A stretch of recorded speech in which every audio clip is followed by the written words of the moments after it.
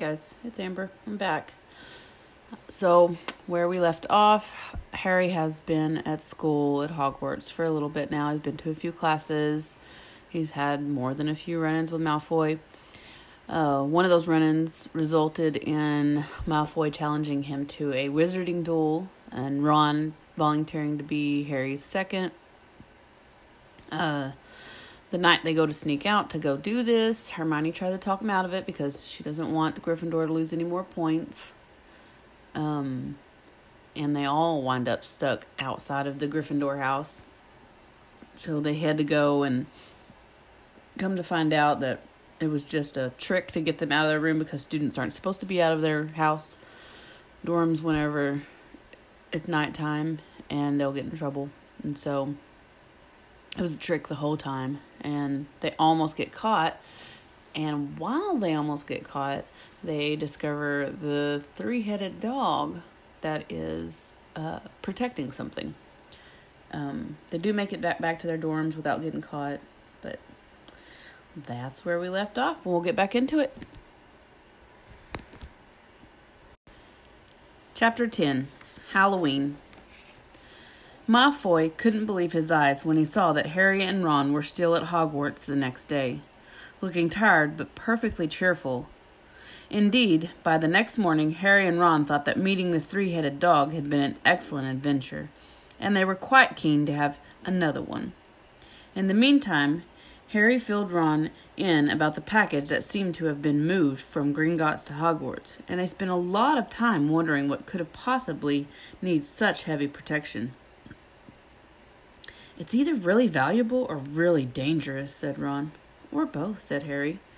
But as all they knew for sure about the mysterious object was that it was about 2 inches long, they didn't have much chance of guessing what it was without further clues. Neither Neville or Hermione showed the slightest interest in what they lay underneath the dog and the trap door. All Neville cared about was never going near that dog again. Hermione was now refusing to speak to Harry and Ron, but she was such a bossy know-it-all that they saw this as an added bonus. All they really wanted now was a very way of getting back at Malfoy, and to their great delight, just such a thing arrived in the mail about a week later. As the owls flooded into the great hall, as usual, everyone's attention was caught at once by a long, thin package carried by 6 large screech owls. Harry was just as interested as everyone else to see what was in the large parcel, and was amazed when the owl soared down and dropped it right in front of him, knocking his bacon to the floor. They had hardly fluttered out of the way when another owl dropped a letter on top of the parcel. Harry ripped open the letter first, which was lucky because it said, "Do not open the parcel at the table." "It contains your new Nimbus 2000, but I don't want everybody knowing you've got a broomstick, or they'll all want one. Oliver Wood will meet you tonight on the Quidditch field at 7 o'clock for your first training session. Professor M. McGonagall." Harry had difficulty hiding his glee as he handed the note to Ron to read. "A Nimbus 2000? Ron moaned enviously. "I've never even touched one."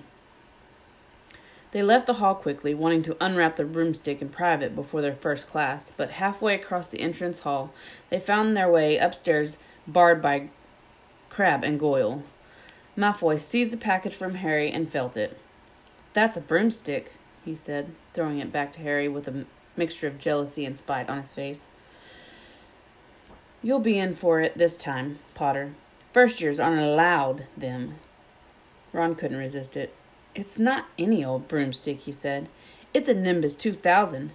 What did you say you've got at home, Malfoy? A Comet 260? Ron grinned at Harry. "Comets look flashy, but they're not in the same league as the Nimbus." "What would you know about it, Weasley? You couldn't afford half the handle," Malfoy snapped back. "I suppose you and your brothers have to save up a twig by a twig." Before Ron could answer, Professor Flitwick appeared at Malfoy's elbow. "Not arguing, I hope, boys," he squeaked. "Potter's been sent a broomstick, Professor," said Malfoy quickly. Yes, that's right," said Professor Flitwick, beaming at Harry. "Professor McGonagall told me all about the special circumstances, Potter. And what model is it?" A Nimbus 2000, sir, said Harry, fighting not to laugh at the look of horror on Malfoy's face. And it's really thanks to Malfoy here that I've got it, he added. Harry and Ron headed upstairs, smothering their laughter at Malfoy's obvious rage and confusion. Well, it's true, Harry chortled as they reached the top of the marble stairs. If he hadn't stolen Neville's Remember-All, I wouldn't be on the team. So, I suppose you think that's a reward for breaking rules, came an angry voice from just behind them. Hermione was stomping up the stairs, looking disapprovingly at the package in Harry's hand. I thought you weren't speaking to us, said Harry. Yes, don't stop now, said Ron. It's doing us so much good. Hermione marched away with her nose in the air. Harry had a lot of trouble keeping his mind on his lessons that day. It kept wandering up to the dormitory where his new broomstick was laying on his bed, or straying off to the Quidditch field where he'd learned to play that night. He bolted his dinner that evening without noticing what he was eating, and then rushed upstairs with Ron to unwrap the Nimbus 2000 at last. Wow, Ron sighed as the broomstick rolled into Harry's bedspread. Even Harry, who knew nothing about the different brooms, thought it looked wonderful. Sleek and shiny, with a mahogany handle. It had a long tail of neat, straight twigs, and Nimbus 2000 written golden near the top. As 7 o'clock drew nearer, Harry left the castle and set off in the dust towards the Quidditch field. He'd never been inside the stadium before. Hundreds of seats were raised in stands around the field so that the spectators were high enough to see what was going on. At either end of the field were 3 golden poles with hoops on the end. They reminded Harry of the little plastic sticks Maggie's children blew bubbles through, except that they were 50 feet high. Too eager to fly again to wait for wood, Harry mounted his broomstick and kicked off from the ground. What a feeling. He swooped in and out of the goalpost and then sped up down the field. The Nimbus 2000 turned whenever he wanted, at its slightest touch. Hey, Potter, come down! Oliver Wood had arrived. He was carrying a large wooden crate under his arm. Harry landed next to him. Very nice, said Wood, his eyes glinting. I see what McGonagall meant. You really are a natural. I'm just going to teach you the rules this evening. Then you'll be joining the team 3 times a week for practice. He opened the crate. Inside were 4 different sized balls. Right, said Wood. Now, Quidditch is easy enough to understand, even if it's not too easy to play. There are 7 players on each side. 3 of them are called chasers. 3 chasers, Harry repeated, as Wood took out a bright red ball but about the size of a soccer ball. This ball is called the quaffle, said Wood. The chasers throw the quaffle to each other and try to get it through one of the hoops to score a goal. 10 points every time the quaffle goes through one of the hoops. Follow me? The chasers throw the quaffle and put it through the hoops to score, Harry recited. So that's sort of like basketball and broomsticks with 6 hoops, isn't it? What's basketball? Said Wood curiously. Never mind, said Harry quickly. Now, there's another player on each side who's called the keeper. I'm keeper for Gryffindor. I have to fly around our hoops and stop the other team from scoring. 3 chasers, 1 keeper, said Harry, who was determined to remember it all. And they play with the quaffle. Okay, got that. So what are they for? He pointed at the 3 balls left inside the ball box. I'll show you now, said Wood. Take this. He handed Harry a small club and bit like a short baseball bat.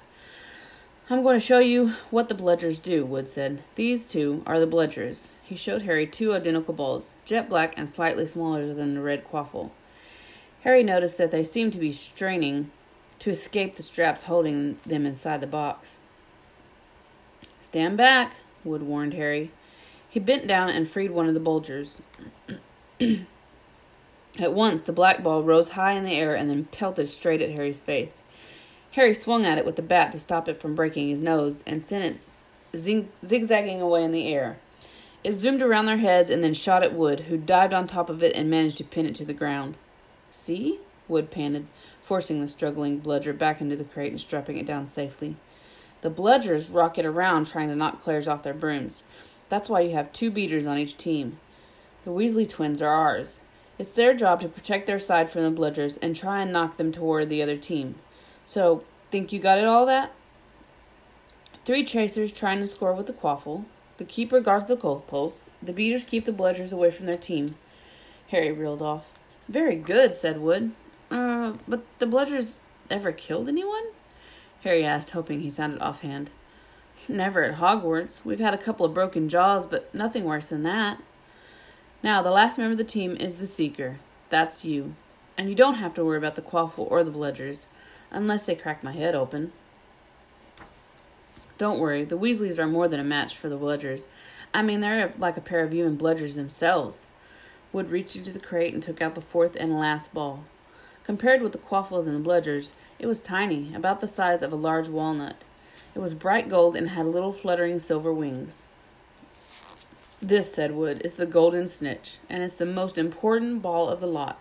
It's very hard to catch because it's so fast and difficult to seek.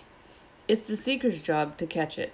You've got to weave in and out of the chasers, beaters, bludgers, and Quaffle to get it before the other team's Seeker, because whichever Seeker catches the snitch wins its team an extra 150 points, so they nearly always win. That's why Seekers get fouled so much.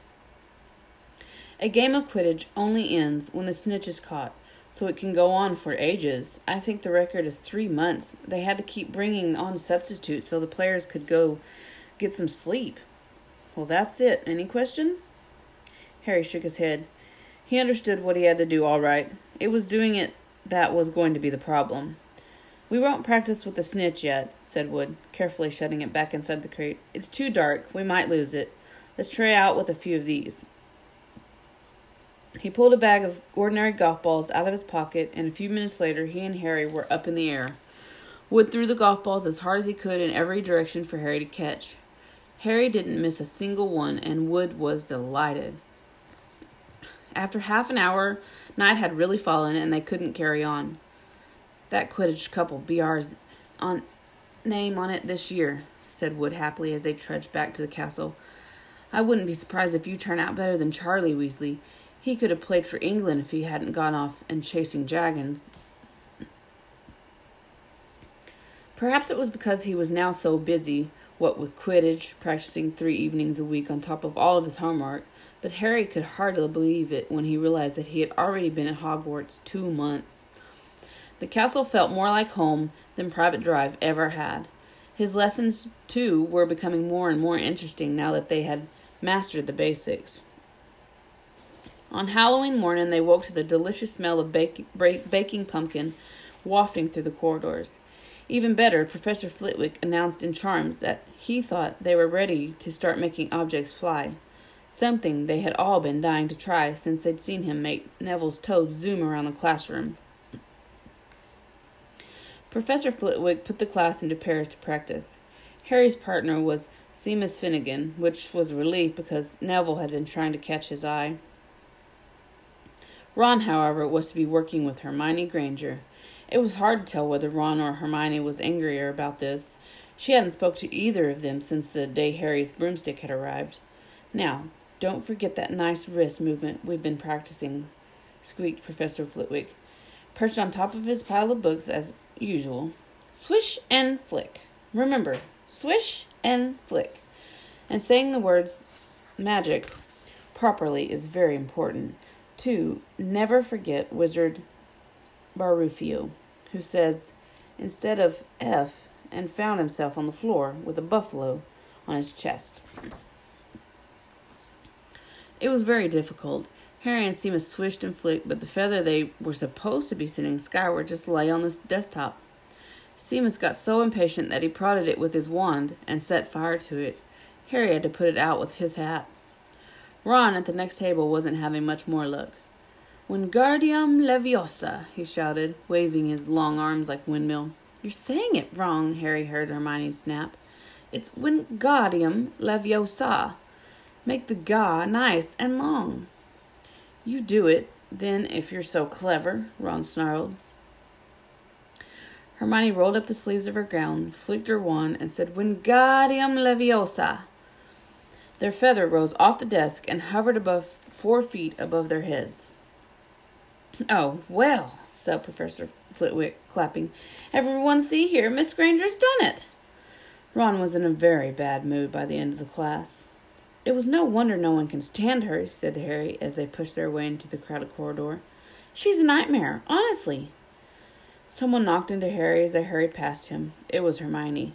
Harry caught a glimpse of her face and was startled to see that she was in tears. I think she heard you. So? Said Ron, but he looked a bit uncomfortable. She must have noticed she's got no friends. Hermione didn't turn up for the next class and wasn't seen all afternoon. On their way down to the great hall for the Halloween feast, Harry and Ron overheard Pavarti Patelli telling her friend Lavender that Hermione was crying in the girls' bathroom and wanted to be left alone. Ron looked still more awkward at this, but a moment later they had entered the great hall where the Halloween decorations put Hermione out of their minds. 1,000 live bats fluttered from the walls to the ceiling, while 1,000 more swooped over the tables in low black clouds, making the candles and the pumpkins stutter. The feast appeared suddenly on the golden plates as it had at the start of term banquet. Harry was just helping himself to a baked potato when Professor Quirrell came sprinting into the hall, his turban askew and terror on his face.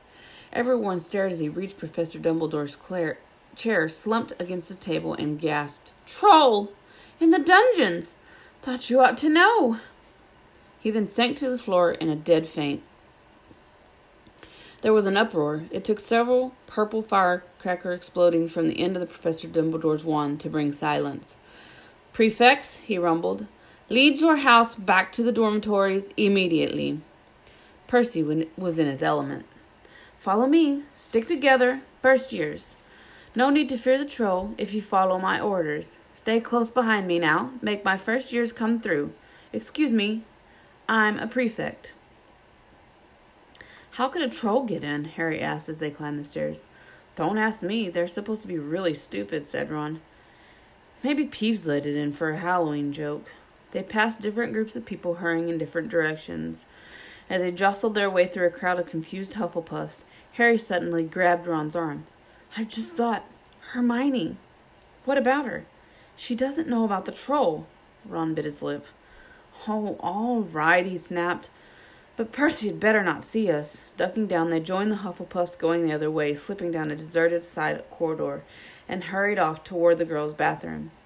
They had just turned the corner when they heard quick footsteps behind them. "Percy!" hissed Ron, pulling Harry behind a large stone griffin. Peering around, however, they saw not Percy, but Snape. He had crossed the corridor and disappeared from view. "What's he doing?" Harry whispered. "Why isn't he down in the dungeons with the rest of the teachers?" "Search me." Quietly as possible, they crept along the next corridor after Snape's fading footsteps. "He's headed for the 3rd floor, Harry said, but Ron held up his hand. "Can you smell something?" Harry sniffed, and a foul stench reached his nostrils. A mixture of old socks and the kind of public toilet no one seems to clean. And then they heard it. A low grunting and the shuffling footballs of giant feet. Ron pointed. At the end of a passage to the left, something huge was moving toward them. They shrank into the shadows and watched as it emerged into a patch of moonlight. It was a horrible sight.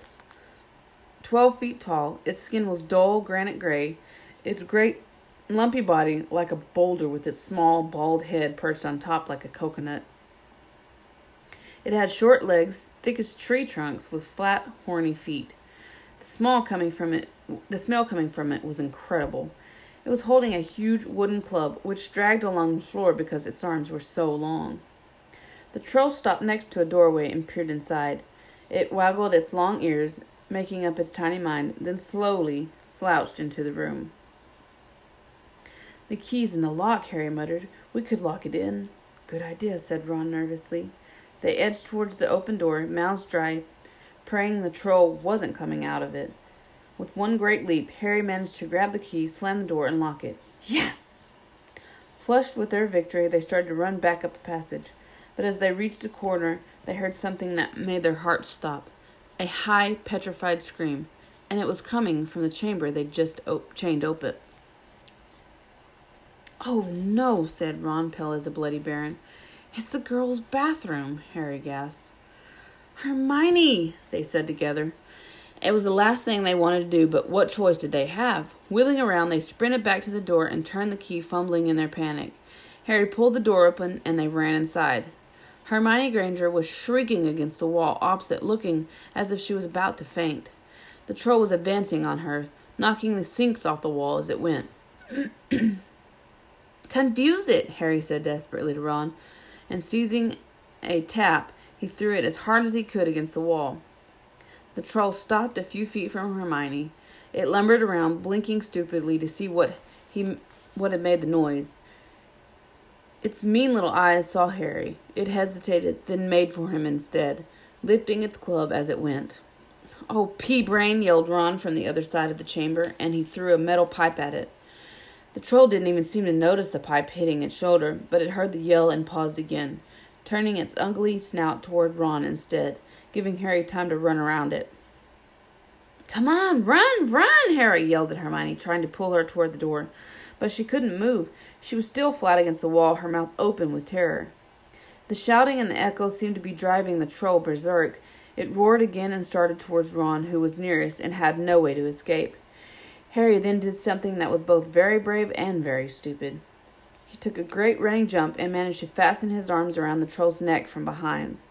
The troll couldn't feel Harry hanging there, but even a troll will notice if you stick a long bit of wood up its nose, and Harry's wand had still been in his hand when he jumped.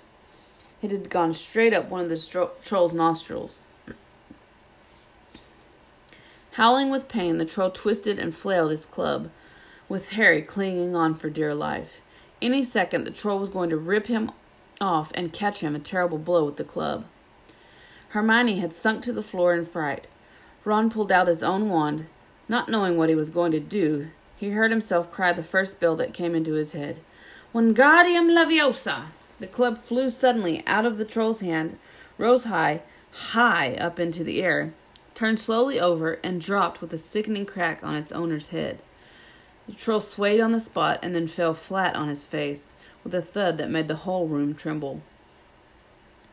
Harry got to his feet. He was shaking out of breath. Ron was standing there with his wand still raised, staring at what he had done. It was Hermione who spoke first. "Is it dead?" "I don't think so," said Harry. "I think it's just been knocked out." He bent down and pulled its wand out of the troll's nose. It was covered in what looked like lumpy gray glue. Ugh, troll boogers. He wiped it on the troll's trousers. A sudden slamming and loud footsteps made the three of them look up. They hadn't realized what a racket they had been making, but of course someone downstairs must have heard the crashes and the troll's roars. A moment later, Professor McGonagall had come bursting into the room, closely followed by Snape, with Quirrell bringing up the rear. Quirrell took one look at the troll, let out a faint whimper, and sat quickly down on a toilet, clutching his heart. Snape bent over the troll. Professor McGonagall was looking at Ron and Harry. Harry had never seen her look so angry. Her lips were white. Hopes of winning 50 points for Gryffindor faded quickly from Harry's mind. "What on earth were you thinking of?" said Professor McGonagall, with cold fury in her voice. Harry looked at Ron, who was still standing with his wand in the air. "You're lucky you weren't killed. Why aren't you in your dormitory?" Snape gave Harry a swift, piercing look. Harry looked at the floor. He wished Ron would put his wand down. Then a small voice came out of the shadows. "Please, Professor McGonagall, they were looking for me." "Miss Granger?" Hermione had managed to get to her feet at last. "I went looking for the troll because I thought I could deal with it on my own. Because I've read all about them." Ron dropped his wand. Hermione Granger telling a downright lie to a teacher. "If they hadn't found me, I'd be dead now. Harry stuck his wand up its nose and Ron knocked it out with its own club. They didn't have time to come and fetch anyone. It was about to finish me off when they arrived." Harry and Ron tried to look as though this story wasn't new to them. "Well, in that case," said Professor McGonagall, staring at the three of them, "Miss Granger, you foolish girl, how could you think of tackling a mountain troll on your own?" Hermione hung her head. Harry was speechless. Hermione was the last person to do anything against the rules, and here she was, pretending she had to get them out of trouble. It was as if Snape had started handing out sweets. "Miss Granger, 5 points will be taken from Gryffindor for this, said Professor McGonagall. I'm very disappointed in you. If you're not hurt at all, you'd better get off to Gryffindor Tower.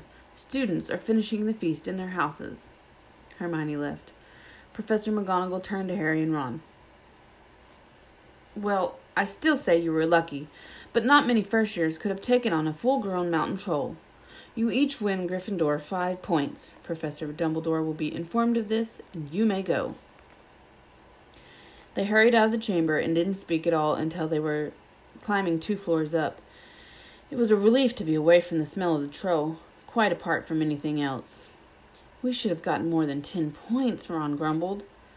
5, you mean, once she's taken off Hermione's. Good of her to get out of trouble like that, Ron admitted. Mind you, we did save her. She might not have needed saving if we hadn't locked the thing in with her, Harry reminded him. They had reached the portrait of the fat lady. Pig's snout, they said, and entered. The common room was packed and noisy. Everyone was eating the food that had been sent up. Hermione, however, stood alone by the door, waiting for them. There was a very embarrassing pause. Then, none of them looking at each other, they all said thanks and hurried off to get plates. But from that moment on, Hermione Granger became their friend. There are some things you can't share without ending up liking each other, and knocking out a 12-foot mountain troll is one of them. Chapter 11. Quidditch. As they entered November, the weather turned very cold.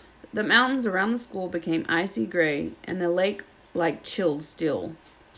Every morning, the ground was covered in frost. Hagrid could be seen from the upstairs window, defrosting broomsticks on the Quidditch field, bundled up in a long moleskin overcoat, rabbit fur gloves, and enormous beaver skin boots. The Quidditch season had begun. On Saturday, Harry would be playing his first match after weeks of training. Gryffindor versus Slytherin. If Gryffindor won, they would move up into second place in the house championship. Hardly anyone had seen Harry play because Wood had decided that, as their secret weapon, Harry should be kept well secret. But the news that he was playing Seeker had leaked out somehow, and Harry didn't know which was worse. People telling him he'd be brilliant, or people telling him they'd be running around underneath him holding a mattress. It was really lucky that Harry now had Hermione as a friend.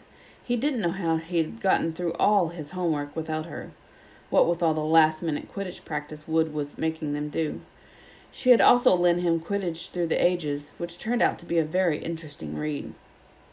Harry learned that there were 700 ways of committing a Quidditch foul, and that all of them had happened during a World Cup match in 1473. That Seekers were usually the smallest and fastest players, and that most serious Quidditch accidents seemed to happen to them. That although people rarely died playing Quidditch, referees had been known to vanish and turn up much later in the Sahara Desert. Hermione had become a bit more relaxed about breaking rules since Harry and Ron had saved her from the mountain troll, and she was much nicer for it. The day before Harry's first Quidditch match, the 3 of them were out in the freezing courtyard during break, and she had conjured them up a bright blue fire that could be carried around in a jam jar. They were standing with their backs to it, getting warm, when Snape crossed the yard. Harry noticed at once that Snape was limping. Harry, Ron, and Hermione moved closer together to block the fire from the view. They were sure it wouldn't be allowed. Unfortunately, something about their guilty faces caught Snape's eye. He limped over.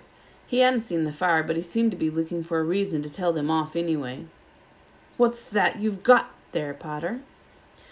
It was Quidditch Through the Ages, Harry showed him. Library books are not to be taken outside the school, said Snape. Give it to me. 5 points from Gryffindor. He's just made that roll up, Harry muttered angrily as Snape limped away. Wonder what's wrong with his leg. Dunno, but I hope it's really hurting him, said Ron bitterly. The Gryffindor common room was very noisy that evening. Harry, Ron, and Hermione sat together next to a window. Hermione was checking Harry and Ron's charms homework for them. She would never let them copy. How will you learn? But by asking her to read it through, they got the right answers anyway. Harry felt restless. He wanted Quidditch to the ages back to take his mind off his nerves about tomorrow. Why should he be afraid of Snape? Getting up, he told Ron and Hermione he was going to ask Snape if he could have it. "Better you than me," they said together. But Harry had an idea that Snape wouldn't refuse if there were other teachers listening. He made his way down to the staff room and knocked. There was no answer. He knocked again. Nothing. Professor Snape had left the book in there. It was worth a try. He pushed the door ajar and peered inside, and a horrible scene met his eyes. Snape and Filch were inside alone. Snape was holding his robes above his knees. One of his legs was bloody and mangled. Filch was handling Snape's bandages. "Blasted thing," Snape was saying. "How are you supposed to keep your eyes on all three heads at once?" Harry tried to shut the door quietly, but... "Potter!" Snape's face was twisted with fury as he dropped his robes quickly to hide his leg. Harry gulped. "I just wondered if I could have my book back." "Get out! Out!" Harry left before Snape could take any more points from Gryffindor. He sprinted back upstairs. "Did you get it?" Ron asked Harry, joining them. "What's the matter?" In a low whisper, Harry told them what he'd seen. "You know what this means?" he finished breathlessly. "He tried to get past those three-headed dogs at Halloween. That's where he was going when we saw him. He's after whatever it's guarding. And I bet my broomstick he'd let that troll in to make diversion." Hermione's eyes were wide. "No, he wouldn't," she said. "I know he's not very nice, but he wouldn't try and steal something. Dumbledore was keeping safe." "Honestly, Hermione, you think all the teachers are saints or something," snapped Ron. "I'm with Harry. I wouldn't put anything past Snape. But what's he after? What's that dog guarding?" Harry went to bed with his head buzzing with the same question. Neville was snoring loudly, but Harry couldn't sleep. He tried to empty his mind. He needed to sleep. He had to. He had his first Quidditch match in a few hours. But the expression on Snape's face when Harry had seen his leg wasn't easy to forget. The next morning dawned very bright and cold. The great hall was full of delicious smell of fried sausage and the cheerful chatter of everyone looking forward to a good Quidditch match. "You've got to eat something for breakfast." "I don't want anything. Just a bit of toast," wailed Hermione. "I'm not hungry." Harry felt terrible. In an hour's time, he'd be walking onto the field. "Harry, you need your strength," said Seamus Finnegan. "Seekers are always the ones who get clobbered by the other team." "Thanks, Seamus," said Harry, watching Seamus pile ketchup on his sausages. By 11 o'clock, the whole school seemed to be out in stands around the Quidditch pitch. Many students had binoculars. The seats might be raised high in the air, but it was still difficult to see what was going on sometimes. Ron and Hermione joined Neville and Seaman and Dean, the West Ham fan, up in the top row. As a surprise for Harry, they had painted a large banner on one of the sheets. Scabbers had ruined. It said Potter for president, and Dean, who was good at drawing, had done a large Gryffindor lion underneath. Then Hermione had performed a tricky little charm so that the paint flashed different colors.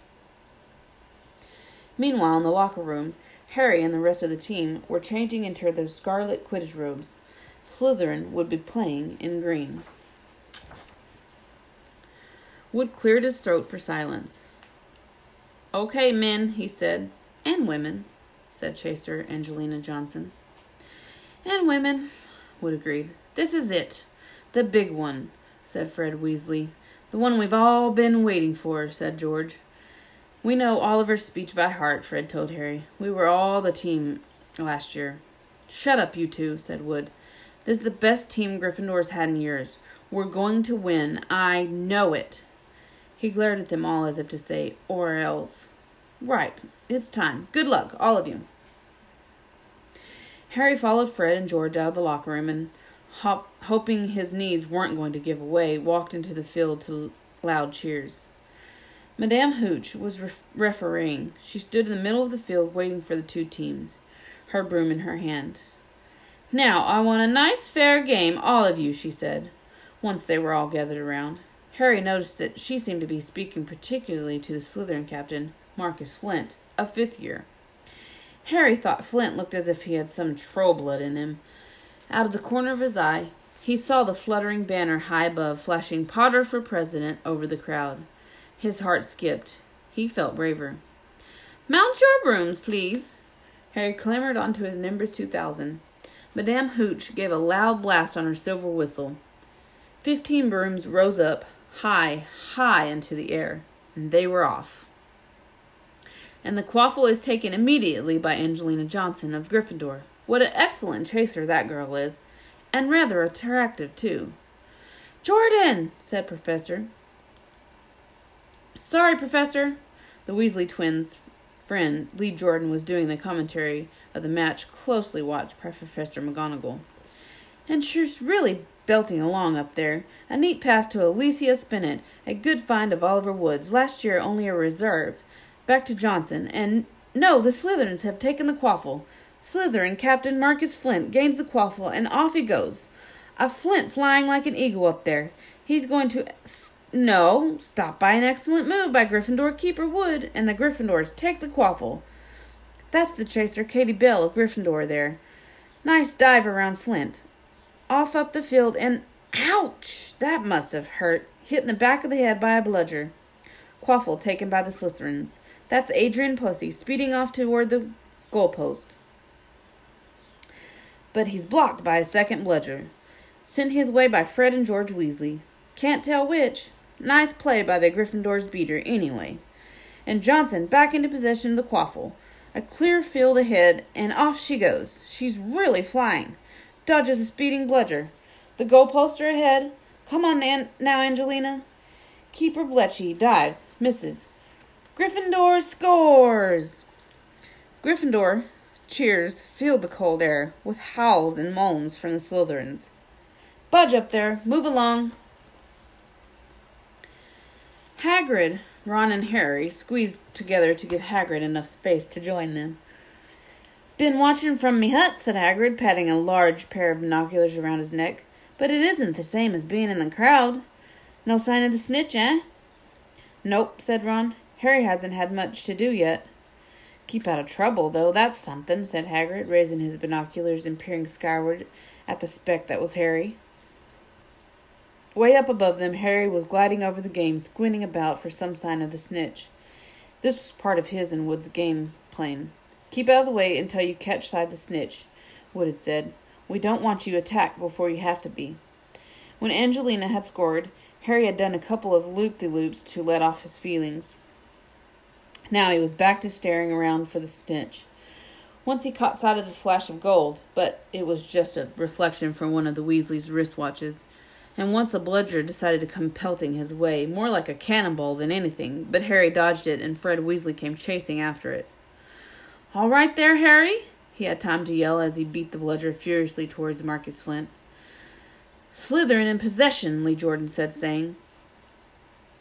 Chaser Pussy ducks 2 bludgers, 2 Weasleys, and Chaser Bell, and speeds towards the... Wait a moment, was that the snitch? A murmur ran through the crowd as Adrian Pussy dropped the quaffle, too busy looking over his shoulder at the flash of gold that had passed his left ear. Harry saw it. In a great rush of excitement, he dived downward after the streak of gold. Slytherin seeker Terence Higgs had seen it too. Neck and neck, they herded toward the snitch. All the chasers seemed to have forgotten that they were supposed to be doing as they hung in midair to watch. Harry was faster than Higgs. He could see the little round ball, wings fluttering, darting up ahead. He put on an extra spurt of speed. Wham! A roar of rage echoed from Gryffindor's elbow. Marcus Flint had blocked Harry on purpose, and Harry's broom spun off course. Harry holding on for dear life. "Foul!" screamed the Gryffindors. Madame Hooch spoke angrily to Flint and then ordered a free shot at the goalpost for Gryffindor. But in all of the confusion, of course, the golden snitch had disappeared from sight again. Down in the stands, Dean Thomas was yelling, "Send him off, ref! Red card!" "What are you talking about, Dean?" said Ron. "Red card," said Dean fiercely. "In soccer, you get shown the red card and you're out of the game." "But this isn't soccer, Dean," Ron reminded him. Hagrid, however, was on Dean's side. "They ought to change the rules. Flint could have knocked Harry out of the air." Lee Jordan was finding it difficult not to take sides. "So, after that obvious and disgusting bit of cheating..." "Jordan!" growled Professor McGonagall. I mean, after that open and revolting foul. Jordan, I'm warning you. All right, all right. Flint nearly kills the Gryffindor seeker, which could happen to anyone, I'm sure. So a penalty to Gryffindor, taken by Spinnet, who puts it away, no trouble, and we continue playing. Gryffindor still in possession. It was as Harry dodged another bludger, which was spinning dangerously past his head, that it happened. His broom gave a sudden frightening lurch. For a split second he thought he was going to fall. He gripped the broom tightly with both his hands and knees. He'd never felt anything like that. It happened again. It was as though the broom was trying to buck him off. But Nimbus 2000s did not suddenly decide to buck their riders off. Harry tried to turn back towards Gryffindor goalpost. He had half a mind to ask Wood to call time out, and then he realized that his broom was completely out of his control. He couldn't turn it. He couldn't direct it at all. It was zigzagging through the air, and every now and then making violent swishing movements that almost unseated him. Lee was still coming.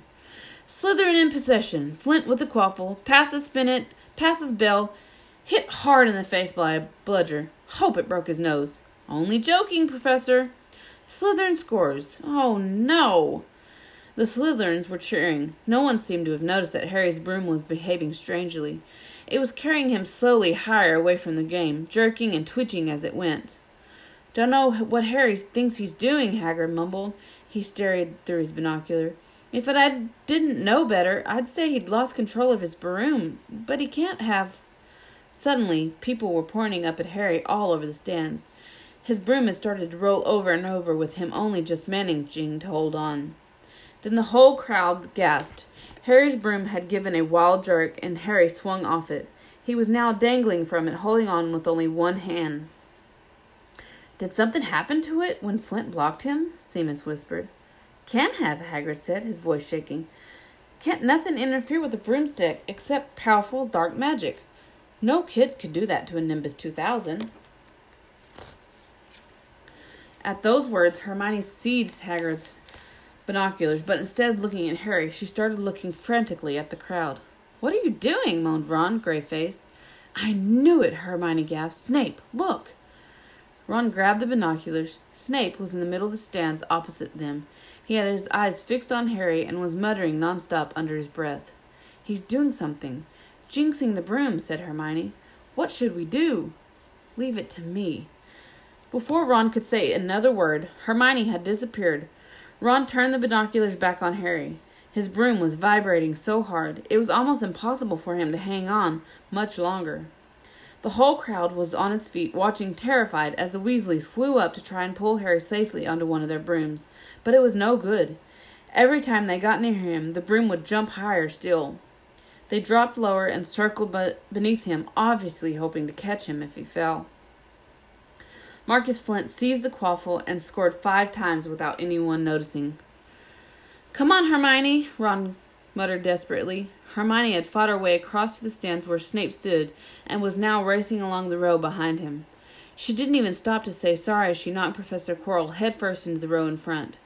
Reaching Snape, she crouched down, pulled out her wand, and whispered a few well-chosen words. Bright blue flames shot from a wand onto the hem of Snape's robes. It took perhaps 30 seconds for Snape to realize that he was on fire. A sudden yelp told her she had done her job. Scooping the fire off him into a little jar in her pocket, she scrambled back along the row. Snape would never know what had happened. It was enough. Up in the air, Harry was suddenly able to clamber back onto his broom. Neville, you can look, Ron said. Neville had been sobbing into Hagrid's jacket for the last 5 minutes. Harry was speeding towards the ground when the crowd saw him clap his hands to his mouth as though he was about to be sick.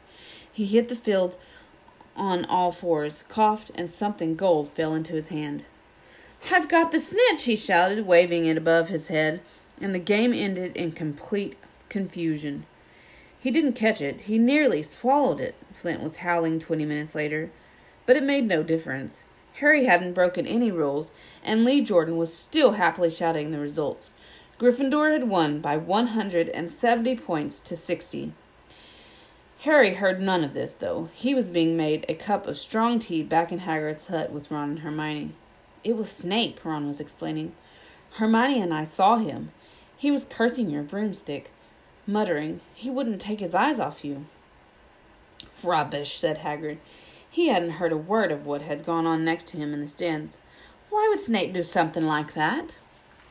Harry and Ron and Hermione looked at one another, wondering what to tell him. Harry decided on the truth.